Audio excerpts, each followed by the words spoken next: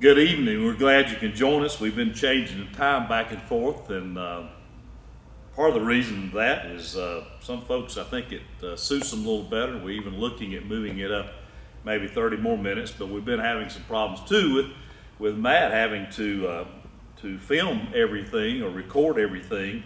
He's got something else going on back to back sometimes, so we've been working on that. But we're glad you could be with us. And for those who can't see it live, we know a lot of people go back and look at it as we saw last week and observe that and listen to it with us. But I want to continue on in 2 Corinthians, the 5th chapter, and I want to read verse beginning in verse 11, going through verse 19. Since then we know what it is to fear the Lord, we try to persuade others. What we are is plain to God, and I hope it is also plain to your conscience. We are not trying to commend ourselves to you again, but we are giving you an opportunity to take pride in us so that you can answer those who take pride in what is seen rather than what is in your heart. If we are out of our mind, as some say, it is for God. If we're in our right mind, it is for you. For Christ's love compels us because we are convinced that one died for all and therefore all died.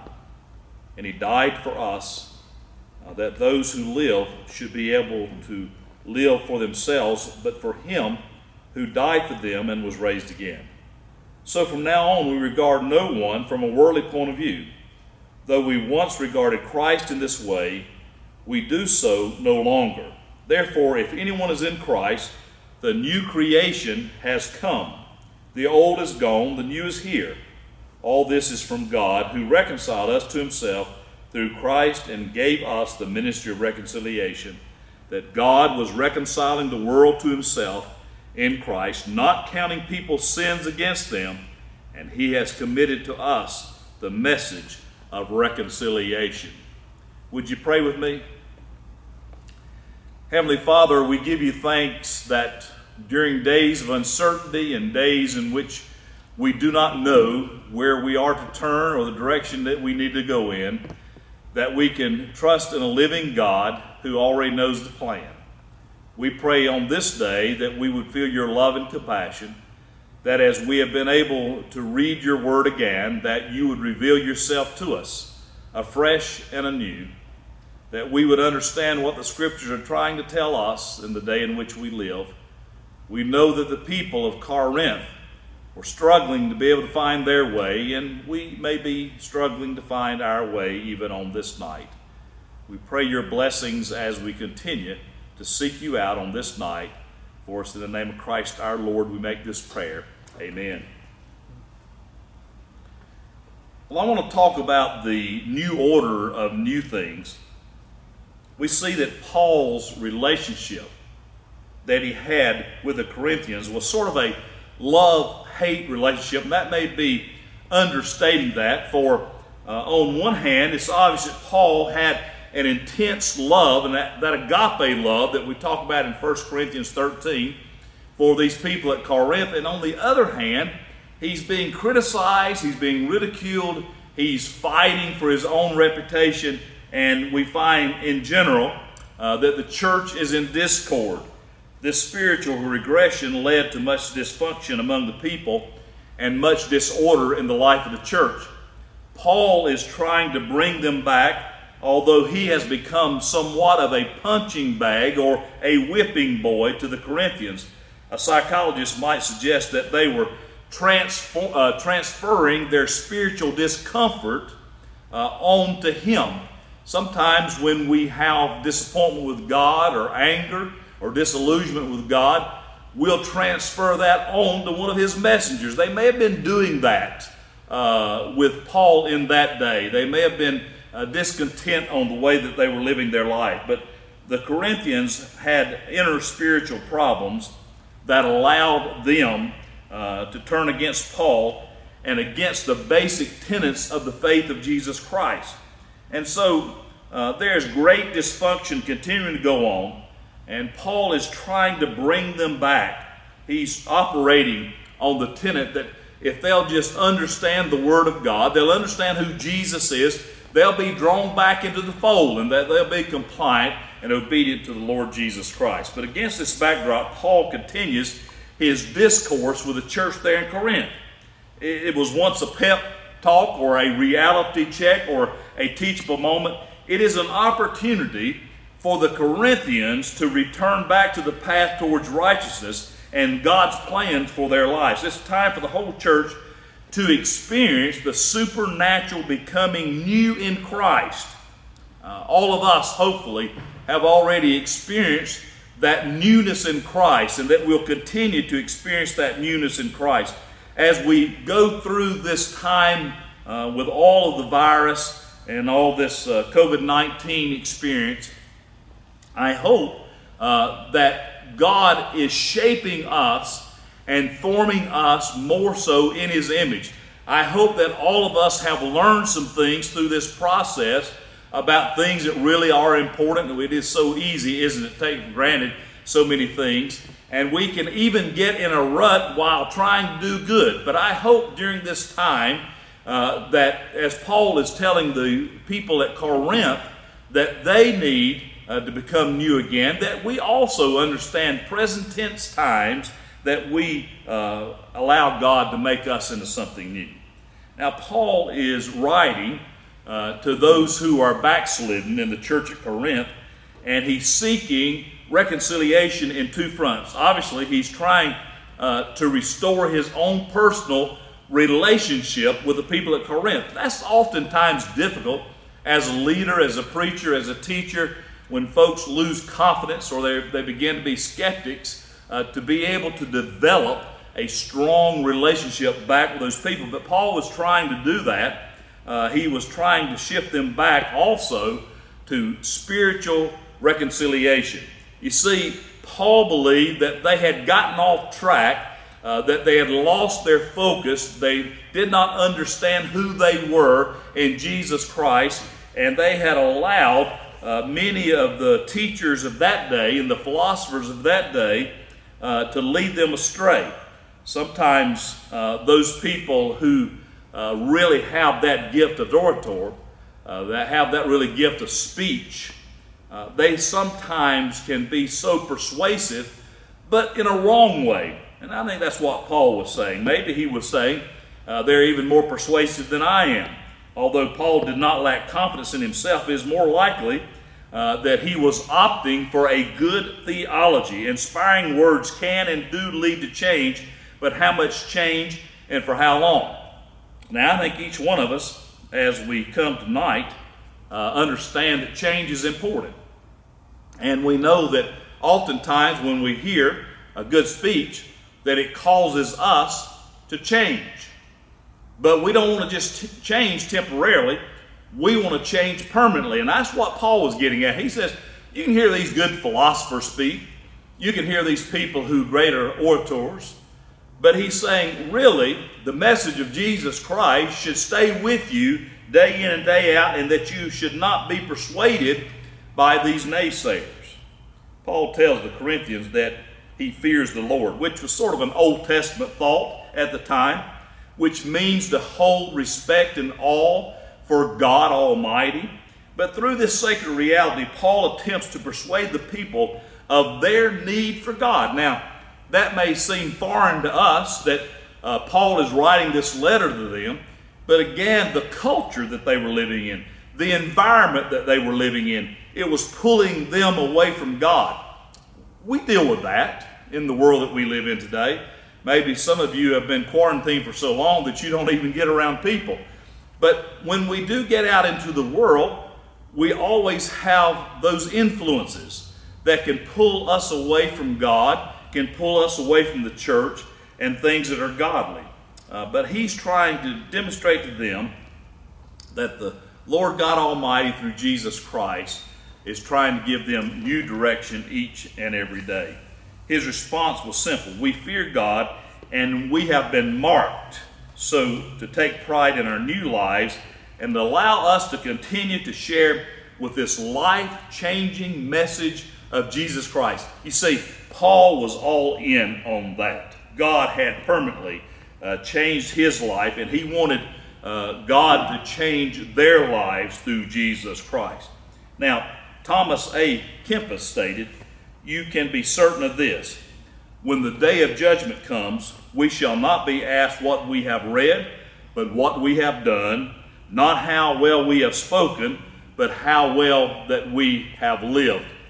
I heard a story that was amusing to me about a little leaguer who was on second base, and his coach was standing there beside him, and he said, "Johnny," he said, "you know, Little League means that we do some things besides just play baseball, and we need to be able to control our temper. We need to be able to show respect to coaches and to fellow players, and we need to make sure that we're not saying things that come out of our mouth that are hurtful. And do you understand that?" And Johnny says, "Yes, sir, I got that." He said, would you mind telling your mother that when you see her next?" You see, what we are doing with our lives speaks a lot louder than what we are just saying. Paul was confident that he was in proper relationship with God and that all of his motivations were pure. He had hoped that both of these were clear and plain to the Corinthians, and that they would actually take pride in being genuine and being sincere. Now, not the kind of pride that we think that is wrong, the kind of pride in which we get all puffed up and we become arrogant, but he's talking about a pride that we have in Jesus Christ because we're trusting in him. That's a different kind of pride. There in verse 13 it says, "For if we are beside ourselves, it is for God.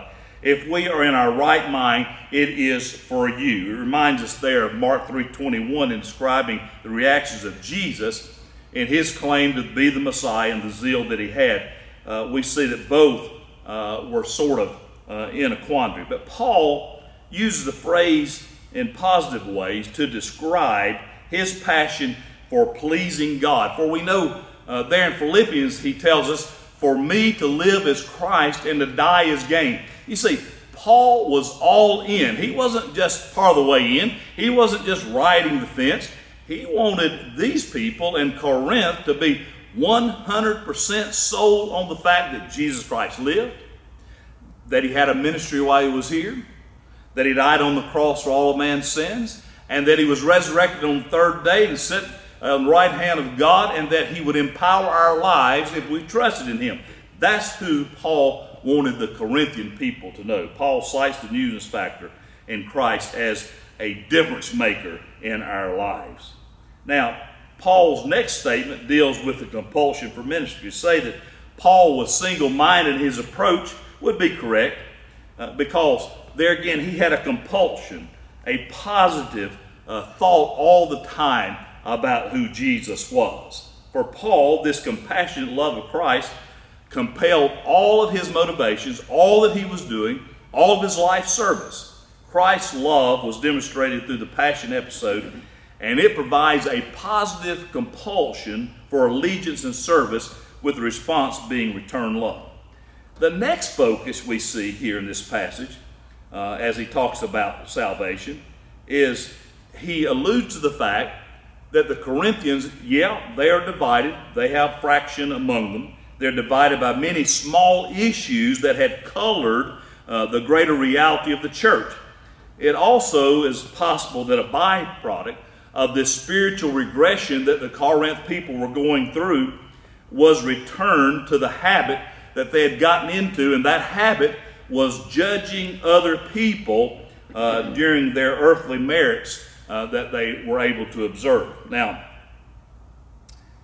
I don't know whether you have had that issue in your past or not, but it's been interesting to me, and I don't listen to the news all that much. I try to listen, 30, 40, 50 minutes a night and just find out what's going on, what the trends are. And then, sometimes you listen to the commentators. But I have to tell you this, there's a whole lot of judging going on out there. As you listen to different people and, whether they should pause a little longer and wait for folks to get out, when they should start it back up. One state is starting this day, another's going to start that day. It seems as though the story changes day by day. And I've heard from some of you, and I've heard from those around as they're saying, I don't know what in the world they're doing. I don't know what they're thinking about. It's easy to get judgmental during this time if folks are not doing what we want them to do. Well, a different situation on Corinth, but the same issue. They were being very judgmental. To hate is an all too human quality that we sometimes possess. To love means that we are filled with God's Spirit and His purposes in our life. For Paul to cite the death of Jesus in verses 14 and 15 is to teach the Corinthians that Christ was dying on the cross as an act of salvation for all of us. So he's talking about that. And we find, as he talks about this newness of life, he's talking about that each of us, we die to our natural selves so that we can be reborn as newly redeemed believers.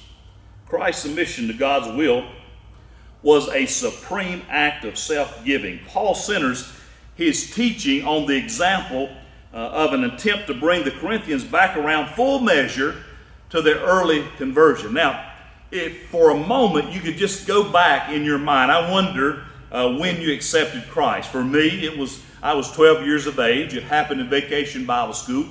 I remember that time. It was an euphoric experience. I was uplifted. I wanted to share what had happened in my life. And then, as that 12-year-old began to grow up, my life began to change.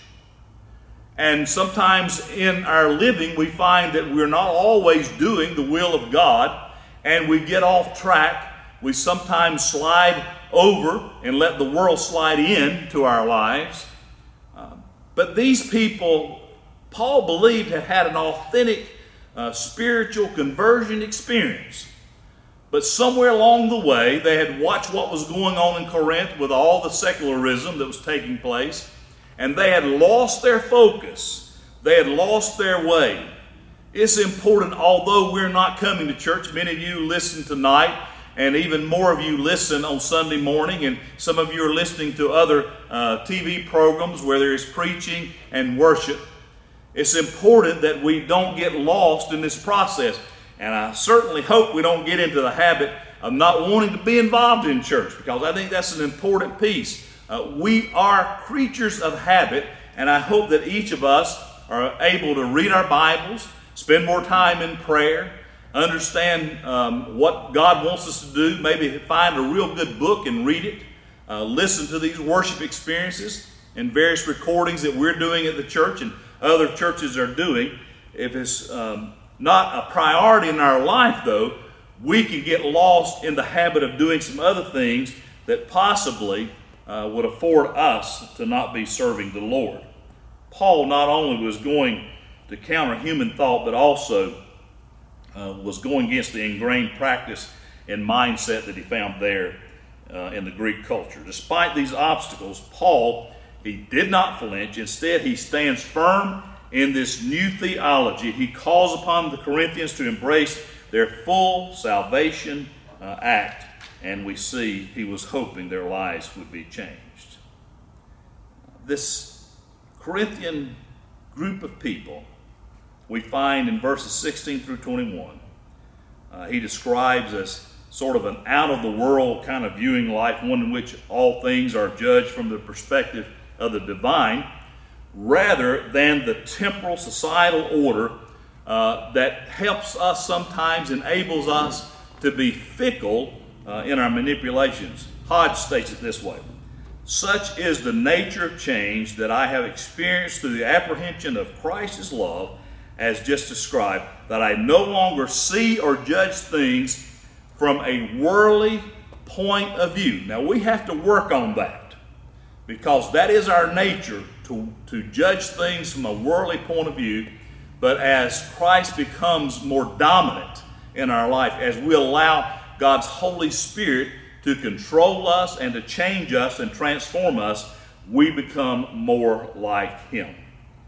Paul is encouraging these folks to become new creatures, to have a change, not lose our focus on who we should become at all times.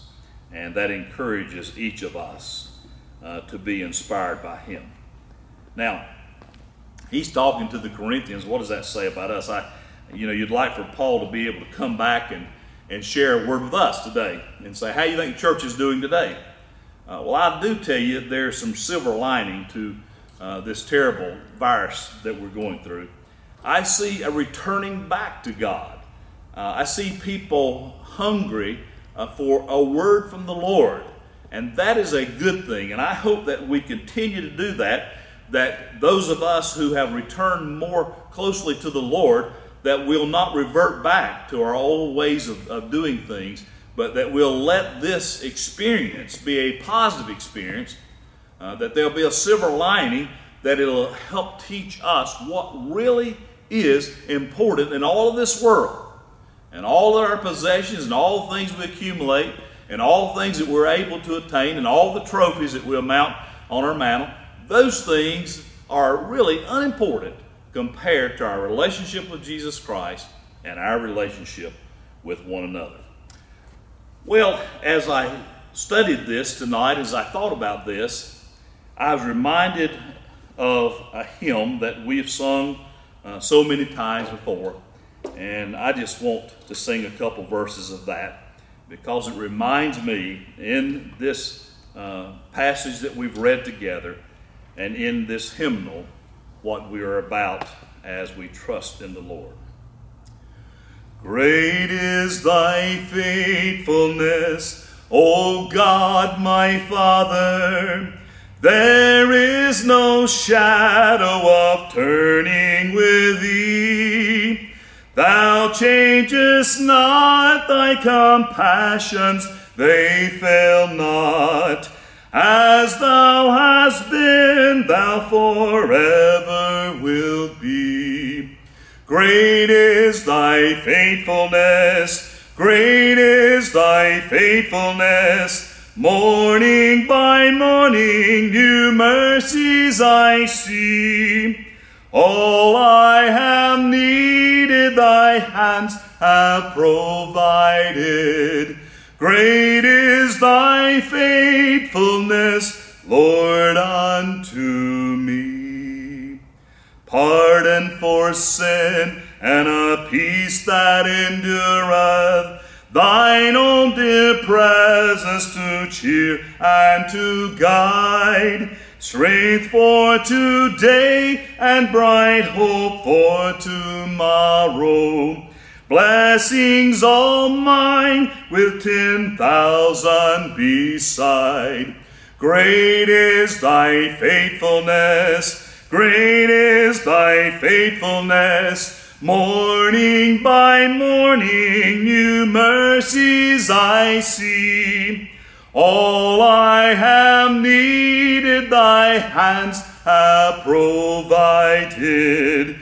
Great is thy faithfulness, great is thy faithfulness, great is thy faithfulness, Lord, unto me.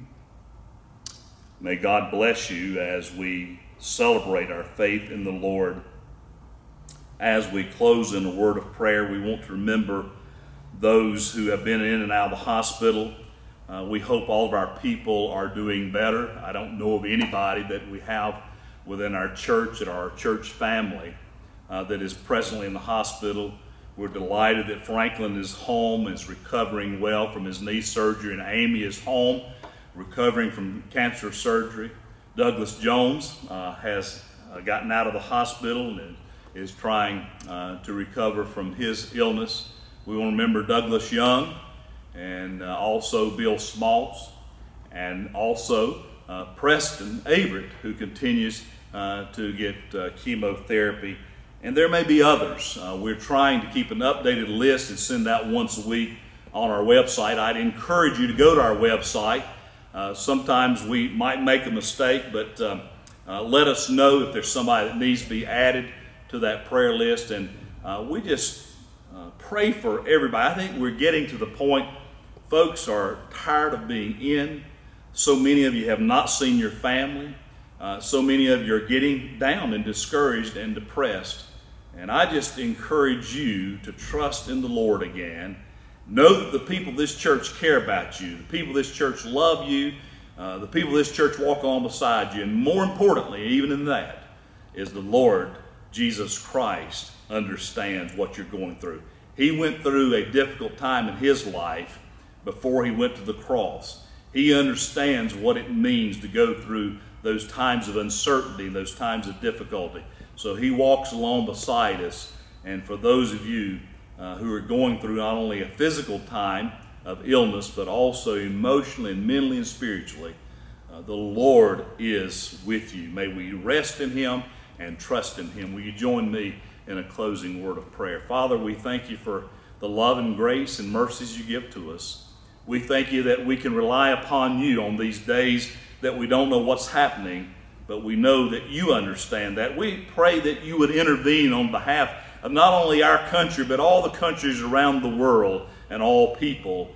We pray we'd find a solution, a vaccine, a remedy for this terrible virus.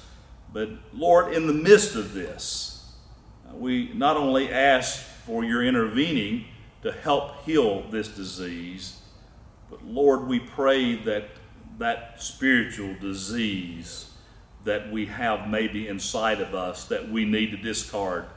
Maybe it's a habit, maybe it is that being judgmental, or maybe it is being this thing of negligent of our own spiritual life, that you'll call us back home to you. And Lord, we lift up those that we've mentioned and others we may have not mentioned tonight that may be sick or struggling. We pray, Lord, that you heal them, that you minister to their every need. And we pray, oh Lord, that we would feel a love, a compassion with you, that we would be able to unite as the church, as Roseville Baptist Church and other churches of people who may be looking on.